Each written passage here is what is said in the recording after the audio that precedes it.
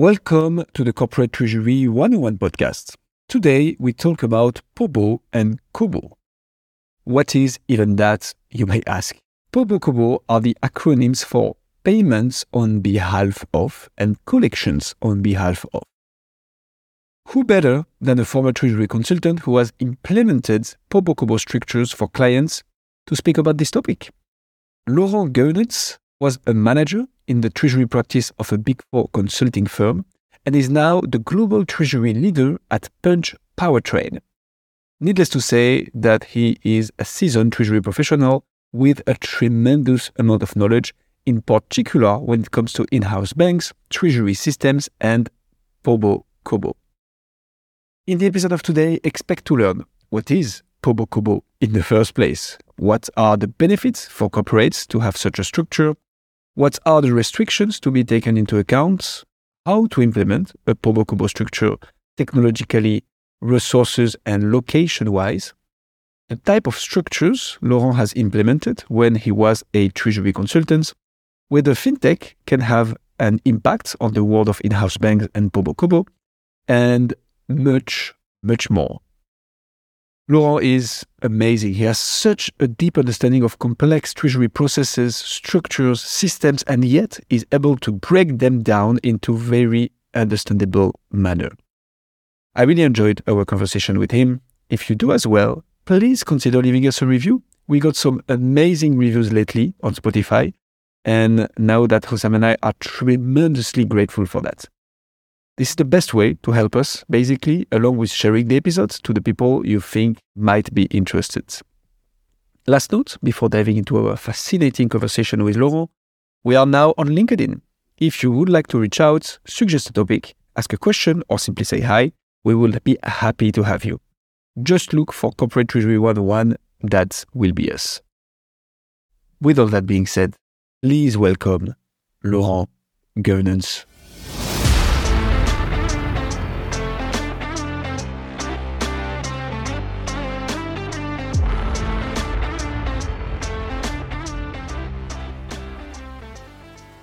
Can you maybe start with introducing yourself and explain us what you do?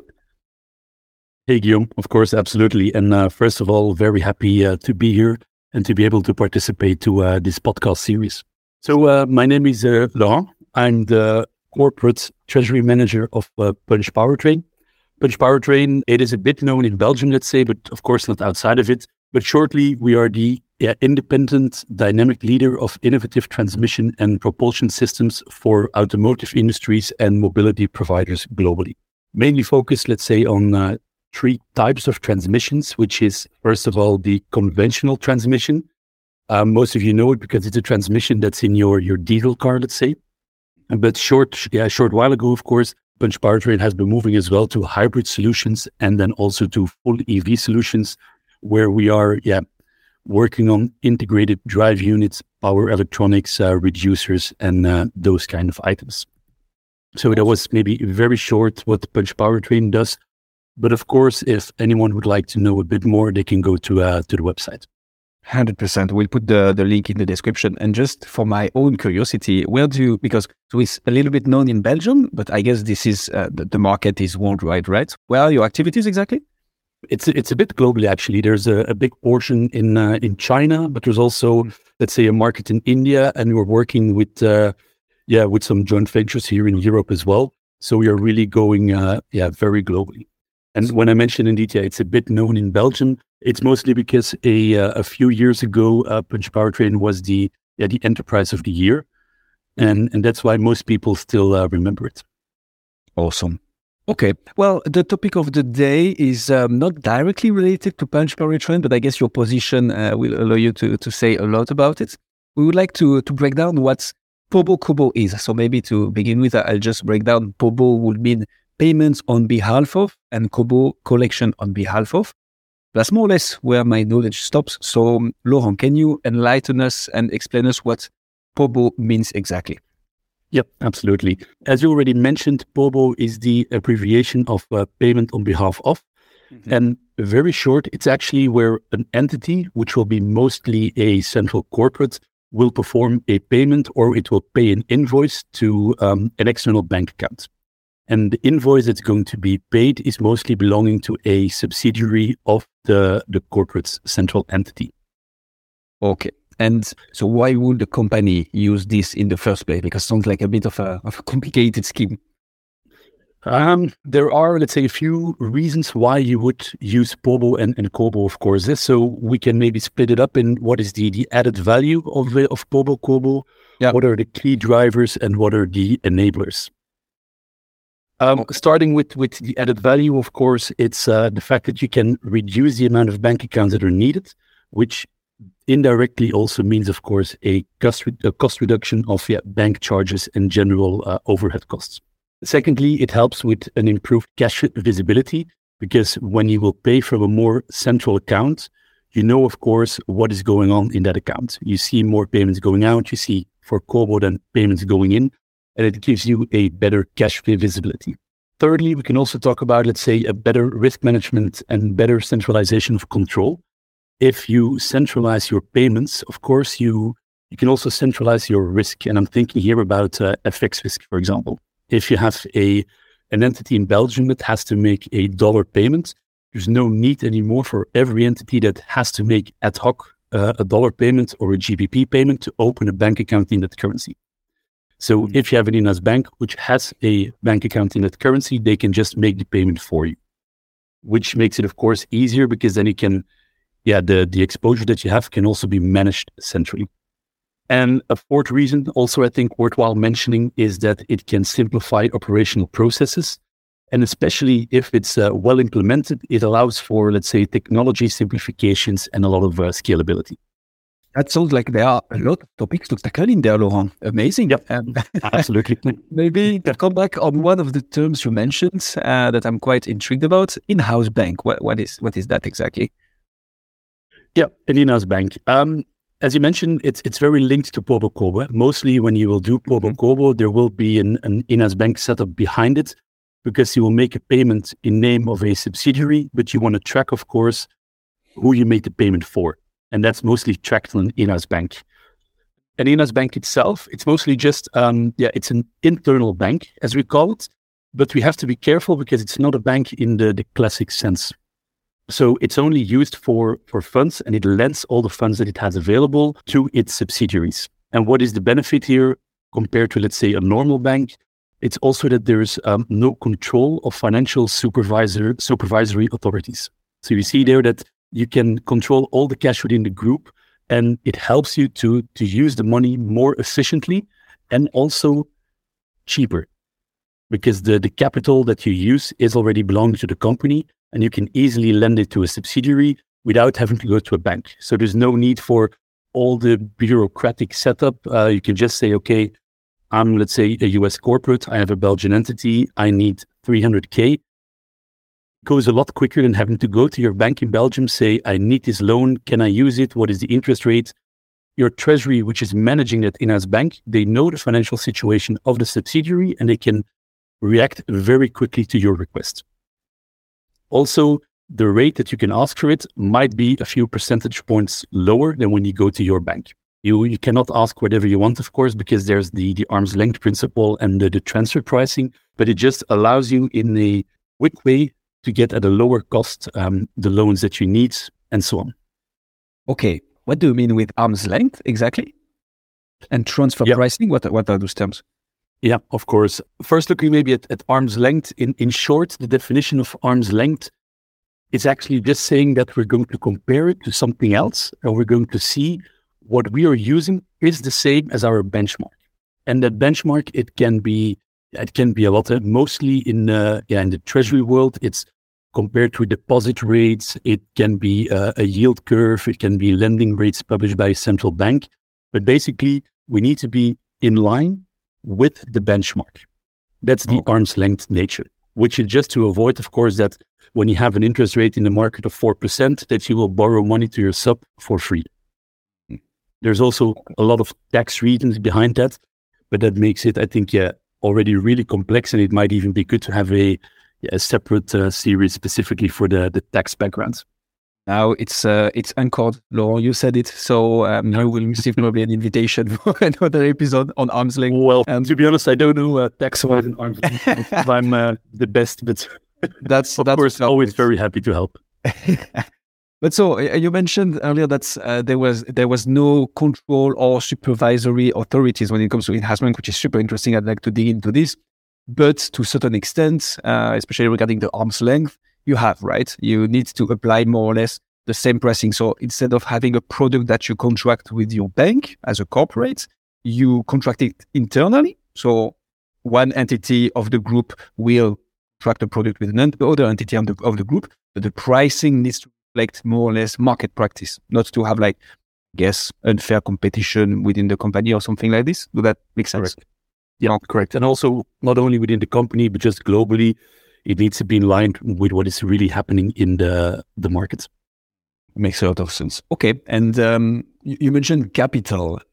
Does that mean that the in-house bank, I'd like to dig a little bit into this as well, but the in-house bank in the end is limited in terms of capital to the cash that the company has then, if it acts as its own bank, but is only limited by the amount of cash it has, right? Or how does it work here?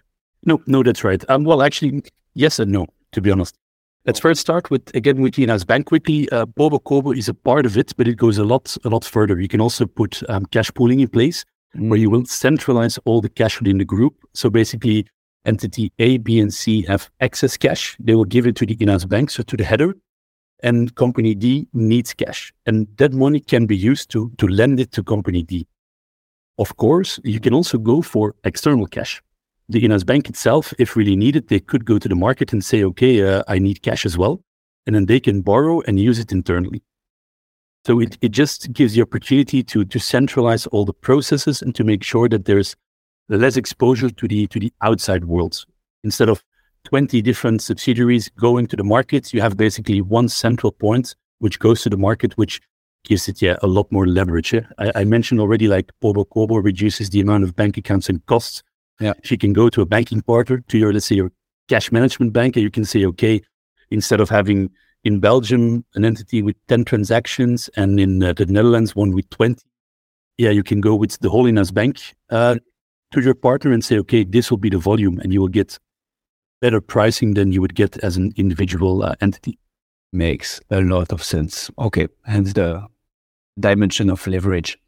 And last point you mentioned was, one of the first actually, was the fact that it's tracked in the in-house bank. Does it mean there is a kind of software, or do people manually write down on the paper, okay, I'm making a payment on behalf of this entity? How does it work here? You can write it down manually, but it would take a lot of time. But the digits are not so. No, so you need to have, let's say, already a good size for an in-house bank to really be worthwhile, because it needs to be managed, it needs to be set up. Mostly it's maintained indeed by systems behind it. And what's important is that, you will have several systems that need to intertwine with each other. Mainly when you think about it, we think about a payment factory to execute your payments. You think about a TMS. The TMS can capture, for example, the positions, can help executing the payments before it goes to the payment factory. It can manage your FX exposure, your interest rate exposure, and so on. And thirdly, and preferably as well, there's an ERP system. So you can, in your TMS, you mostly have, let's say, a accounting module that can support you. And what is mostly seen in the market is that actually that TMS is creating the accounting entries or making some pre-bookings, which then get interfaced to an accounting system. So you have several systems working together to facilitate and to automate the process. Okay. And the purpose of all this is probably to enable the tracking of all the payments that are made on behalf of other entities, that are going from source that is in the first place not meant to be, but I guess from a tax and regulatory perspective, it's allowed. And like this, you can reconcile properly who made what payments on behalf of whom. And then on top of this, you have probably current accounts, or how does it work in terms of okay, we made the payment on behalf of this entity, but the cash left from this bank account. So how does it work here? Mm-hmm. Yeah, no, that's a good point. As you mentioned, it's like the header paying, so doing a PoBo transaction in name of the subsidiary. Yeah. And that transaction then is reflected on a current account. Or it can also be, let's say, a virtual account. Okay. And virtual accounts are a lot used for CoBo. So when you want to receive cash in name of a subsidiary, then you could get, let's say, a fake IBAN basically, so that the counterparty can transfer to that IBAN, but the money still goes on the header account. But you are able to track who the money belongs to. Oh, okay. And that's it. You see, there's different ways. It can be just a current account in your accounting system where you manually say, okay, this was coming from this entity, I book it on there. It can be based on payment instructions or payment information that you give, where the system can then automatically recognize, oh, this was a PoBo for this subsidiary, so I will book it there. It can be virtual accounts. There are a lot of solutions in the market. Okay. And so just for the sake of it, because I know I struggled a lot with this notion when I started my consulting life in treasury, current accounts, can you quickly break down what that is? Because I link it with bank accounts, but it's not really the same, right? So it's within a company. I know I'm the one who used the term in our conversation, but can you please break it down? Yeah. So a current account for PoBo CoBo, it's an in-house bank account. Okay. It is just the bank account or the position account that you keep between the header of the in-house bank and the subsidiary. So that's in terms of in-house banking, a current account. Okay, so it will be an account, so a numerical writing in the system, the software you use to register all your payment transactions, saying, okay, this entity, the header, made that payment for this amount in this currency on behalf of this entity. So therefore, this entity owes that much money when it settles once per month, once per year, whatever. That's absolutely super clear. So payment on behalf of, we have a group with several entities. There is one that will be the header. I guess it's like very central, so a finance entity probably, that execute payments on behalf of other entities, the subsidiaries, to enable all the benefits that you named at the beginning of the episode. Clear. CoBo, we quickly touched upon it, but I guess it's the same, but in reverse, right? Instead of executing payments, you collect money, and that enables, again, cash centralization, visibility, and savings in terms of bank account required. That's a proper summary? Absolutely. That's indeed a perfect summary, Guillaume. That is there is maybe one thing to mention here. It's that sometimes we have CoBo, or it is called ROBO, receipt on behalf of, but they actually mean the same thing, but depending on which company you are at, sometimes they use CoBo, sometimes ROBO. Okay, so I didn't even ever heard of this term. So ROBO, why would you? I guess there is a small difference, right? Otherwise, there wouldn't be two different terms. What would be receipt exactly? Receipt on behalf of it's the same. So it's like a collection, but you just get a receipt. It's a different wording for the same item. And of course, if there would be anyone listening that says, okay, there is a small nuance, we would be happy as well to get the background and information. Perfect. Enlighten us. Leave a comment in the section of this episode or on LinkedIn directly, and I'm happy to take it. Awesome. Maybe now entering in technicalities of it. PoBo CoBo be set up regionally, or should it be, or can it be worldwide? How does it work exactly in terms of region you can cover? It depends a bit on the structure of the corporate. It can be worldwide, but it can also be regionally. And it really depends a bit on how is the globalization of the company? How many countries are you located in? What are also the local restrictions? It isn't possible in every country to set up an in-house bank or to perform PoBo CoBo. It's also not always allowed. Like in some countries, tax payments and salary payments, they must come from a bank account located in that country. So giving an answer to the fact whether you have to do it at a regional level or a worldwide level, it's a bit nuanced, let's say, and it really depends case to case. And that's why there are, of course, a lot of consultants helping on this and working on this, so that whenever you have a question about this, that they can always guide you in the right direction, taking into account the localization of the company and also, of course, the tax requirements and so on. That's interesting point. Why? I mean, do you know why would certain countries say, look, if you want to execute salary payments and tax payments, it needs to leave from a bank account located in our country? What would be the rationale behind this? Yeah, it's actually a good question. I would need to. No, perfect. It was just out of curiosity, because why would they? Probably to keep the cash within the country. That could be a reason. Yeah, indeed. In China, it's mainly the reason indeed to keep cash in the country. Okay. They have a very strict, let's say, currency policy, and for them, it's they don't like to give away control, so they don't like when money is flowing out and in of the country, and they want to know what is happening.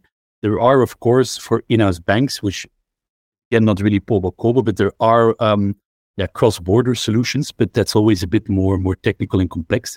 But mostly it's indeed that there's a tax reason behind it, a currency control behind it. You see, it really depends a bit, and you always have to thoroughly investigate why something can be done or if it cannot be done. It can also be that you have, let's say, a tax treaty or with the government, you have an agreement on something. And that's why for you, it becomes, more beneficial to be in country A instead of country B. Okay. That's super interesting. Okay. So we could imagine that restriction will be more or less linked at least to the countries where the currency is also restricted. So to name a few, you had China in mind. I'm thinking about quite some countries in Latin and South America. Mm-hmm. Those are economies where currencies are restricted, and therefore those types of practices will be less easy to set up or even impossible. Yeah, okay, correct. And that's the perfect transition then. In terms of locations, is there any that's up by corporates to set up the in-house bank? Where, of course, here focusing on PoBo CoBo, also interested into the in-house bank aspect. But first, where do you want to put your PoBo CoBo center exactly, if it's regional or worldwide? Again, here it depends a bit on where is your, let's say, your company located. First of all, you'll always take a location where you have a company.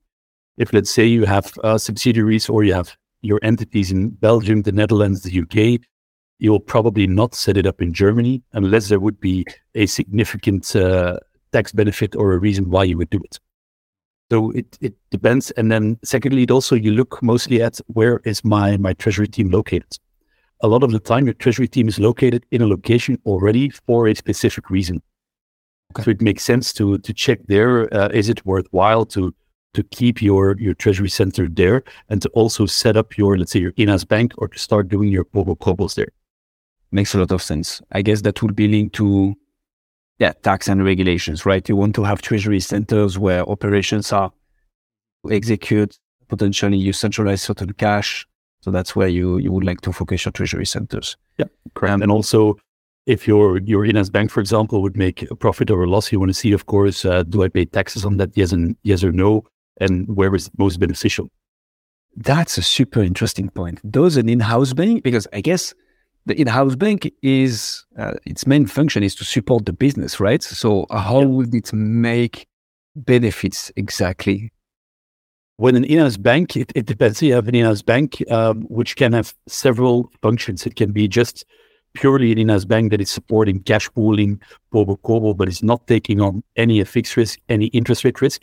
So you can push it down basically to your subsidiaries, but you can also make it bigger. And then, you're coming in a situation where you're saying like, okay, the in-house bank will be taking over the exposure from the subsidiaries. And they're mostly, the in-house bank will get paid for that. So they will get a small margin, or the interest on your in-house bank position might be increasing a little bit. So depending on the function of your in-house bank, it could be that there's a different interest rate. And with that interest rate, it could be that your in-house bank is, let's say, earning a bit of cash. Okay, that's amazing. Even if you are at arm's length, as we said earlier, actually that will be the reason. Because you're at arm's length, you're also meant to make benefits when you lend money to one of the subsidiary, and you will collect the interest. Yes, super interesting. Is there such a thing as management fees for an in-house bank, or is it not something common? Well, I have not seen it a lot. Mostly it's embedded in, let's say, the premium that is asked on the in-house bank position. Okay. But I would imagine that it could be indeed that there's a management fee on top of it. That's super interesting. Okay, so treasurers can actually make money within the company. Are there any substantial cost savings when it comes to PoBo CoBo? You mentioned that you could save on the bank accounts that you don't need to open for certain subsidiaries.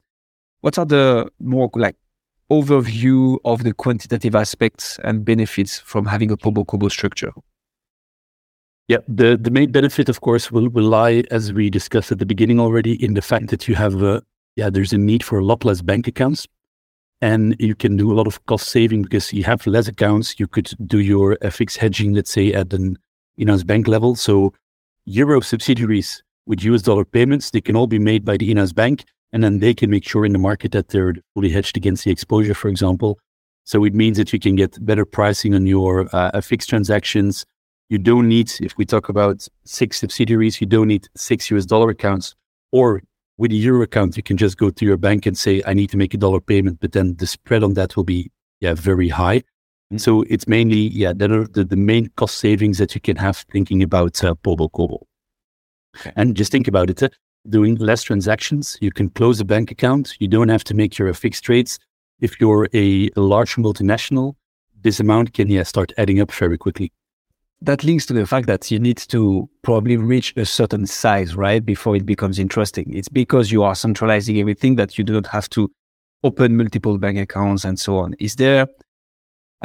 Should company reach a certain size before the PoBo CoBo structure becomes interesting and or profitable in case they will make a little bit of profit? But let's maybe just focus on what are the requirements in terms of size in the first place to set up a PoBo CoBo structure?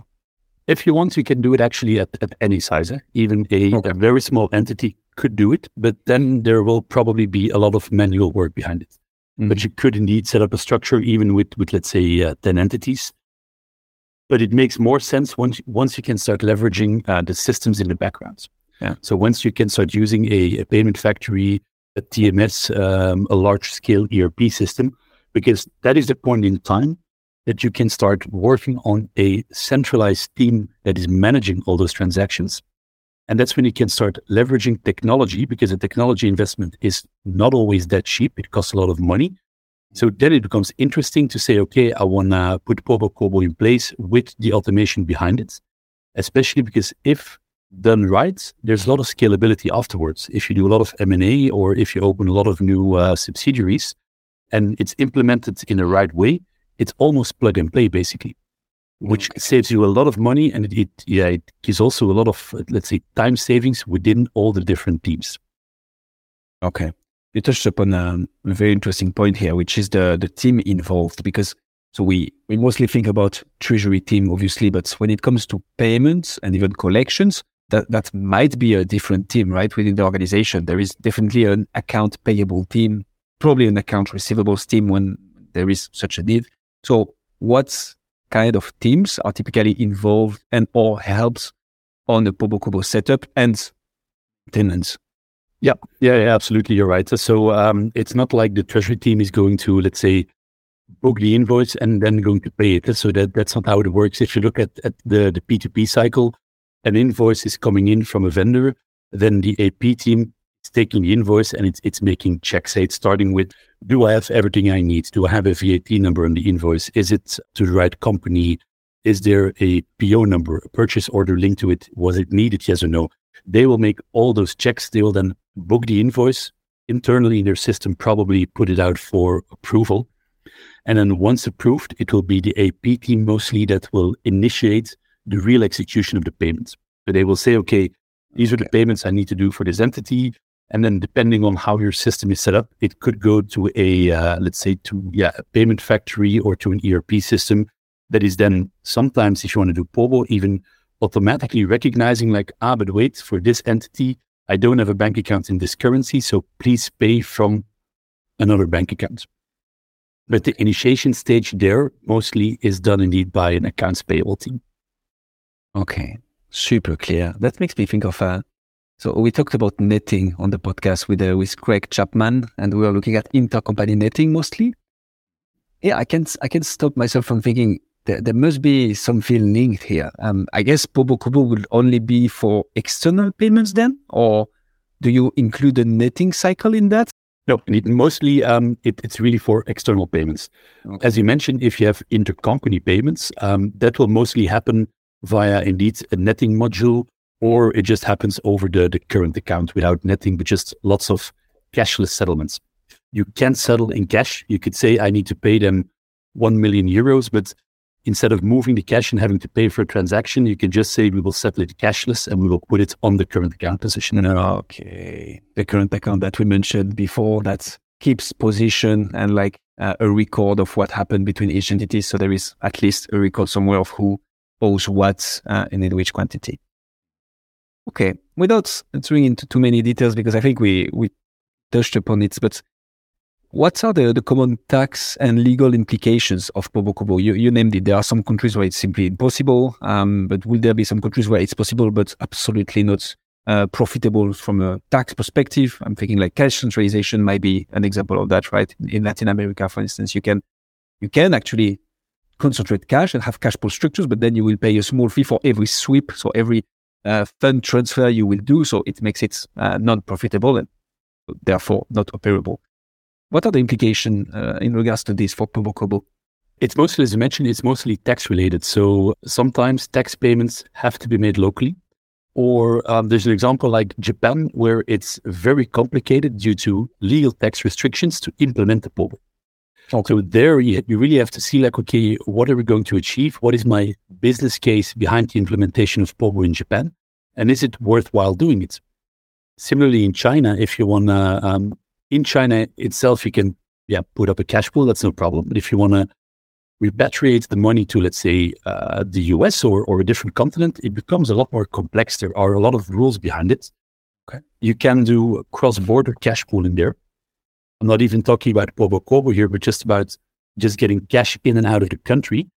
So there are, with free trade zones, there are some solutions, but there are strict rules behind it, which you need to take into account. So every time you want to implement a PoBo CoBo or a cash pool, especially in Asia and in Latam, indeed, it's very important to make your business case and to check, is it worthwhile, yes or no? In Europe and the US, you see it as a consultant probably a lot as well.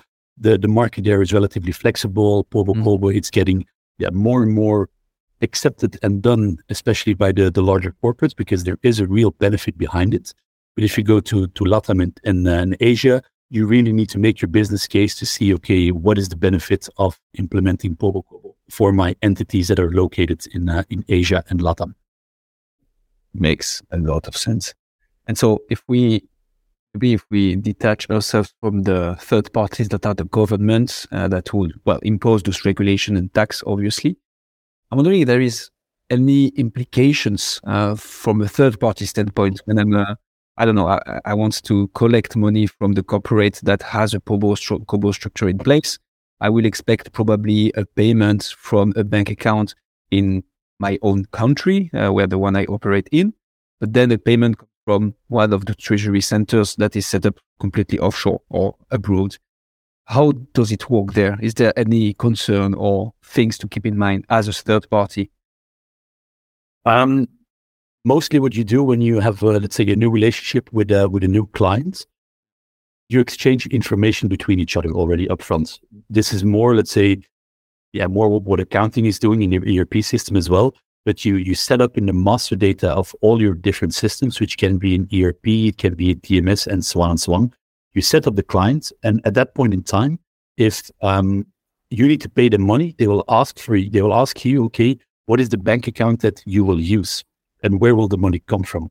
Okay. And that way, they know basically when they set up in their systems, they will set up you as a client. They know, okay, they gave us this account information, because most of the time as well, they will ask for an account detail signed by the bank. So basically, can you give the evidence that the bank account is in name of the entity? And at that point in time, you'll have to say like, okay, but my entity is called ABC, but the bank account I will use will be DEF. So at that point in time, you will already disclose that you will be using a different bank account. Okay. And from your experience, that's not something that triggers, that maybe that's not the correct word, but like puzzles the clients. They're like, okay, but what is happening here? Because I mean, anti-money laundering and like frauds combat whatsoever is quite a concern for a lot of corporates in those days. So does that not raise questions when like, okay, you're going to pay me from DEF whilst I'm dealing with ABC? Or is that completely seamless once you've done the due diligence and you explained the whole process from your experience? Yep, it should be relatively seamless at that point in time. Of course, if you start using bank accounts like from Cuba or Iran, it's a bit of a different story. But even the bank you will be executing the payment through, they will already say like, okay, what's going on here?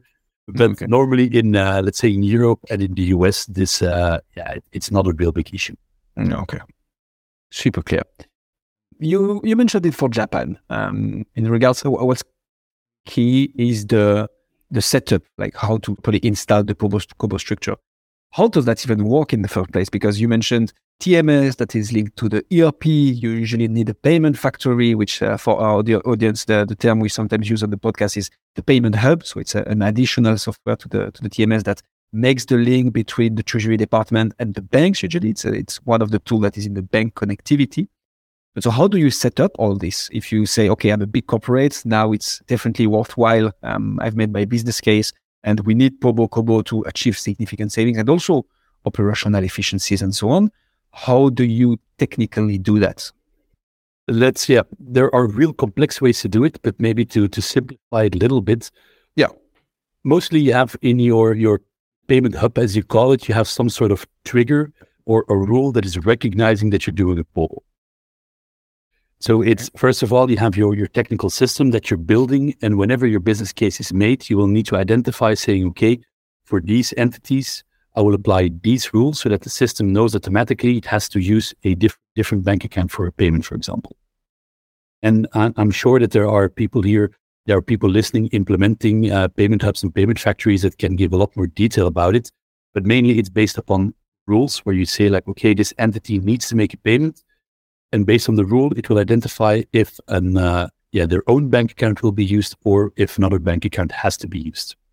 Can it be that you set up a rule for an entity, but you set it up only for certain payments? You say, okay, we're going to execute PoBo, so payment on behalf of from the header for this entity, not for all the payments. Or once you set up the rule, it's for all payments, regardless of what goes out. Or how does it work here?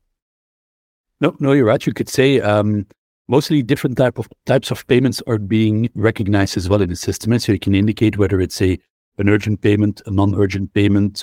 If it's in the UK, for example, a BACS payment, there are a lot of different types of payments and you can identify them. Like payroll is also clearly identified. Tax is mostly identified.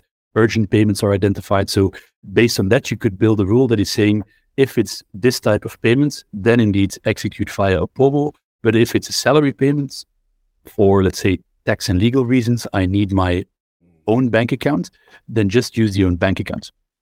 Okay, sorry. And so what are the next steps when you want to, so once you've set up the rule, what are the next steps in order to set up properly the PoBo CoBo structure? Yeah, in the next steps, first of all, you will need some sort of in-house bank account or some sort of setup to be able to keep track of the PoBo CoBo positions between the corporate and the subsidiary you're making the payments for or you're receiving the payments for. So we can go very technical here, how it's done in specific TMS systems, but mostly it's just, again, in the system, a rule that is recognizing the PoBo even from the bank statement, for example, which is immediately saying based on those rules, like, okay, I know that this payment is done for entity ABC, put it on the current account of ABC. And then behind that current account, there will be probably an accounting setup, which is saying, make entry debit 123, credit 456, so that it can be interfaced towards a ERP system. And of course, in an in-house bank, the setup goes a bit further because you can have interest settlements. So you can do monthly, quarterly. What is the interest? Is it Euribor plus a margin? Is it something else? All that kind of stuff can, of course, be completely customized and set up exactly to the purpose of the corporates. You would have potentially interest payments.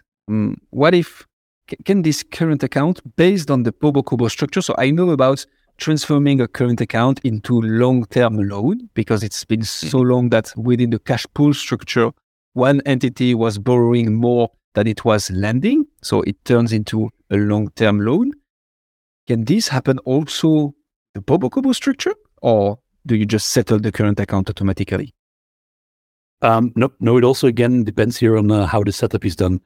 Okay. The PoBo CoBo will create the intercompany positions, but if indeed at a given point in time, and that's again a tax discussion that you need to have, you're seeing that your subsidiary is having a borrowing position of over X amount for X amount of time, you could decide to convert that current account position indeed into a more long-term position. And that's an important difference. where you pay interest on your Geunens bank, but there's a difference between the short term that you would do, the short term borrowing, or when you would really have a long-term structural borrowing position towards the Geunens bank entity. In that case, there are different arm's length principles because different benchmarks should be used. And in that case, you have to use a different interest rate. And for that, it should be normally in your treasury policies around the Geunens bank, including the PoBo CoBo structure. There should be a policy to review these positions on a regular basis. Absolutely. Could you have also, integrated in all this, the cash pool and the cash centralization structure? Because one entity keeps on paying on behalf of the other, but do not collect, for instance. So we just have PoBo, not CoBo. Well, one company will be short of cash at some point in time, right? So, but that will be not so much the case anymore if the collections of this entity also goes to the header, because I guess it will be the same entity, right, that you set up. The same entity would execute the payment on behalf of the subsidiaries and will also be the cash centralizator of a cash pool structure. Or am I completely misunderstanding here? No, that's right. You could indeed say that you're making all your payments out of that central bank account, but also the collections for that same subsidiary could arrive on it doesn't have to be the exact same account, but it could arrive on an account held by the Geunens bank. But it doesn't matter if you're paying from account A and receiving on account B, both in the hands of the Geunens bank header. You can put it on the same current account if you want. So paying 100, receiving 80 would give you a position of 20.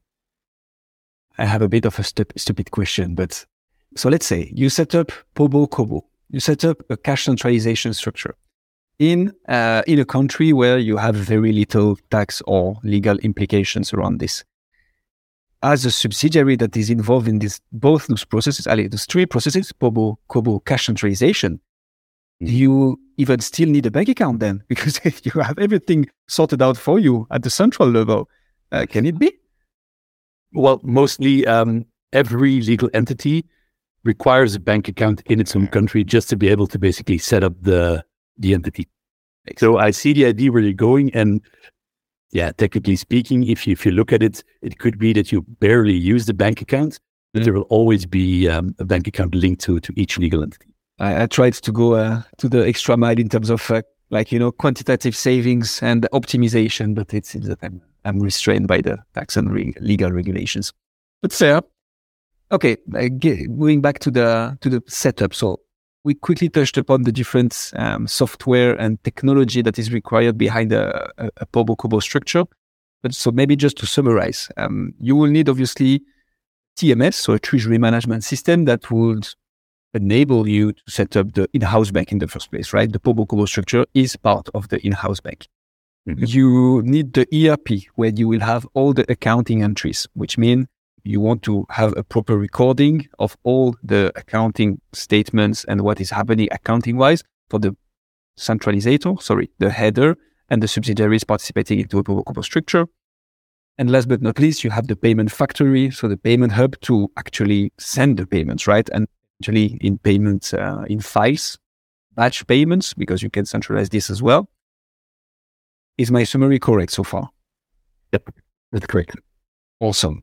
Anything else you need to, can you have like additional third-party systems or vendors that could, enhance the whole structure, or that could circumvent the need of a TMS or a payment factory for smaller structures? I don't know. Is there such a thing? Yes. Yeah, you don't have to do it in-house. You can also do it, certain banks offer as well PoBo CoBo solutions with virtual accounts where they are in your name actually keeping track of all the positions and making sure all the payments are executed in the correct way. Awesome. Okay, so I know of BMG who does the netting process, for instance, but you have also banks that could do a PoBo CoBo structure. Okay. You have to take into account that they can do the netting if needed. They can do the PoBo CoBo. They can keep track of the accounts, which you can always access what are the positions. But the accounting behind it will mostly need to be done by yourself. Okay. Plus, you might lose certain benefits of the PoBo CoBo structure in the first place because that is having it in-house and not leveraging any bank, so minimizing the fees and so on. Yeah, but that's a solution. Okay. Well, I was going to ask what's the role of external banks when it comes to PoBo CoBo, but I guess one of them could be, well, we do the PoBo CoBo for you. What else? Because you have your in-house bank, you have your current accounts where most of the magic happens, but then you still need to, well, send a payment from a real bank account, right? Any other implications for external banks? No, I think that's the main point where you mention whatever you do, you'll always need a bank or an external bank because you're going to execute your payments and the bank is a part of executing payments, basically. No, okay. So there's no way around that. You'll always have to do it. Yeah, and I guess you have the FX rates or like the exchange rate when you need to convert currencies in case you have a bank account on behalf of an entity, but you don't have the denominated currency or certain currency that you need to potentially do a spot. Super clear. I'm a bit curious. We try with Sam to get more and more fintechs and emerging technologies and innovations talked on the podcast. Is there any new digital solution or emerging technologies that can further develop PoBo, or are we at the the state of the art in terms of PoBo already? What's your view on that? No. I think there's still, let's say, a lot of room for fintechs to provide and to develop solutions for all type of different corporates. It's a bit like in the TMS world as well. Different vendors, different, let's say, advantages and disadvantages, and also different sizes. Not every company fits with a certain TMS, and it would be the same with the fintechs. They most likely, well, not most likely, but actually most of the time, a lot of these fintechs, they're really focusing on a specific market, a niche market, for example, like looking at trade finance, looking at FX trading and that kind of stuff. So I think there is still some room there to facilitate the process and to make it more standardized. If you look at a big TMS system, the whole setup takes a bit of time and it needs to be well incorporated with your banks, with your ERP systems, with your payment hubs. But on the fintech side, there, I think, especially for not the huge multinationals, but for the companies right below that, there could be indeed a room for fintechs that are providing a more plug and play solution for corporates that are not looking at a full developed in-house bank yet. Okay, so somehow a third party that will arrive and just set it all up for you and takes on the whole implementation if there is any, and plug and play, as you say, rather than having a whole team of consultants or even some sources within your company that needs to set up the whole thing, program the proper interfaces and make sure everything is working. Or the other possibility is the bank that does it on your behalf, but you want potentially to have something in-house yourself. You have to look at what is the advantage for your corporate and what can fintechs in the market, what can they offer you as a corporate? And most of the times the fintech, they could have, let's say, it's a more structured and standardized procedure, so probably less room for customization, but that could also be a benefit. Not everybody needs a super complex setup to perform PoBo CoBo in their corporate. Okay. And I guess it's a little bit less linked to PoBo per se, but you also have these real-time payments that now it's a thing, right? Those payment tracking solution, I think Swift is working on the GPI. Well, actually, it's live and working already, but not all the banks are connected to this specific solution. But I guess anything that enables faster payments, faster reporting, payment tracking, and so on is also something that's indirectly help developing PoBo, or at least enhance it, right?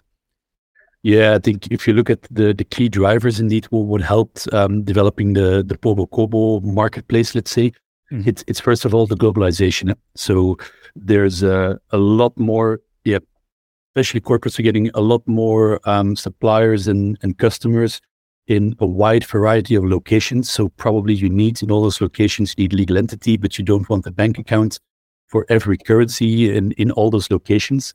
So I think globalization is a key driver. Secondly, it's the importance of liquidity. So especially in, let's say, the current markets, people and companies are really starting to understand how liquidity works and why it is so important. And here it goes hand in hand with the fact that also treasury is being more and more acknowledged as a really important function within a company. Previously, treasury, we were put a bit, let's say, in just general in the finance team behind the accounting team, and nobody actually knew, hey, the title is treasurer. What is he doing actually? But now it's becoming more and more important, and it's getting its more individual position or place next to the finance department. So everybody understands the importance now of cash and liquidity. And I think that's helping a lot as well, because liquidity and cash is being managed a lot more closely. So people are also looking at those opportunities to optimize that and to get cost savings. And that's where then PoBo CoBo comes in, because it makes it a lot easier. You can get savings like less bank accounts, cost reduction, improved cash visibility, better risk management, centralization of control, all that kind of stuff. So that's one of the key drivers, in my opinion, as well, why now PoBo CoBo is becoming more and more, let's say, standardized in the market. That's super funny that you mentioned this, but that couldn't be more true. We had recently an episode with the thought leadership of TIS, where we were discussing the strategic role of the corporate treasury function and the corporate treasurer as a role. And it's super interesting to see that, so first of all, cash is king, and actually who is managing the cash? Normally in the most efficient way, well, it's in the corporate treasury department. We had this talk about the data around cash flow forecasting, especially in a period like 2023 or in the COVID phase, right? You want to know where your cash is, when it will come in, when it will go out. And with the evolution of technology, you want to have access to this data because it allows you better decision making. And with the very recent of the Silicon Valley Bank, for instance, we have again this whole risk management and financial risk management function that is becoming more and more strategic, having a proper look at counterparty risk management, wallet sharing. So it's amazing. Well, I have to say, treasury is trendy, right? Lucky us, because we have a corporate treasury 101 podcast, but couldn't agree more. Laurent, I believe, so before your function at Punch Powertrain, you were a consultant, right, in treasury as well. We like to highlight or use an example of the topic we discussed on the podcast. Could you maybe walk us through, anonymized, of course, a use case or an example of a PoBo CoBo structure that you have implemented for your clients? And what I would like to understand here is everything we discussed, basically. How did you set it up and why did you do it this way? What were the benefits for the clients, qualitative and quantitative? And was it fun? I think it's important as well. No, indeed. It always has to be fun. So absolutely. We have a few examples because I've did quite some in-house bank implementations, which go hand in hand with the PoBo CoBo mostly. Mm-hmm. And maybe as an example, we can go to one of my first clients as a consultant when I was just starting in the treasury industry. And on my side as well, didn't even understand what is PoBo CoBo, what is an in-house bank. But I got thrown in immediately, of course, with the whole setup of an in-house bank, which didn't exist yet at that company. Perfect. So at the beginning, of course, we started with scoping what would be in the in-house bank, what would be part of the in-house bank. Would it just be some loans? Would it be cash pooling? And in the end, it became quite a large in-house bank with some pooling opportunities, with some intercompany loans there, and of course with PoBo CoBo. Mainly PoBo, to be honest, but it was quite a large in-house bank already, and we had to develop it from scratch. So that goes from setting up the structure to linking all of the different systems that are needed in order to, first of all, recognize a PoBo, get it in your TMS system, execute it via a payment hub. So we really started from scratch there with basically setting up, who is the main entity in this in-house bank and who will be all of these subsidiaries taking part. So that was the first step, really checking who can take part of this in-house bank.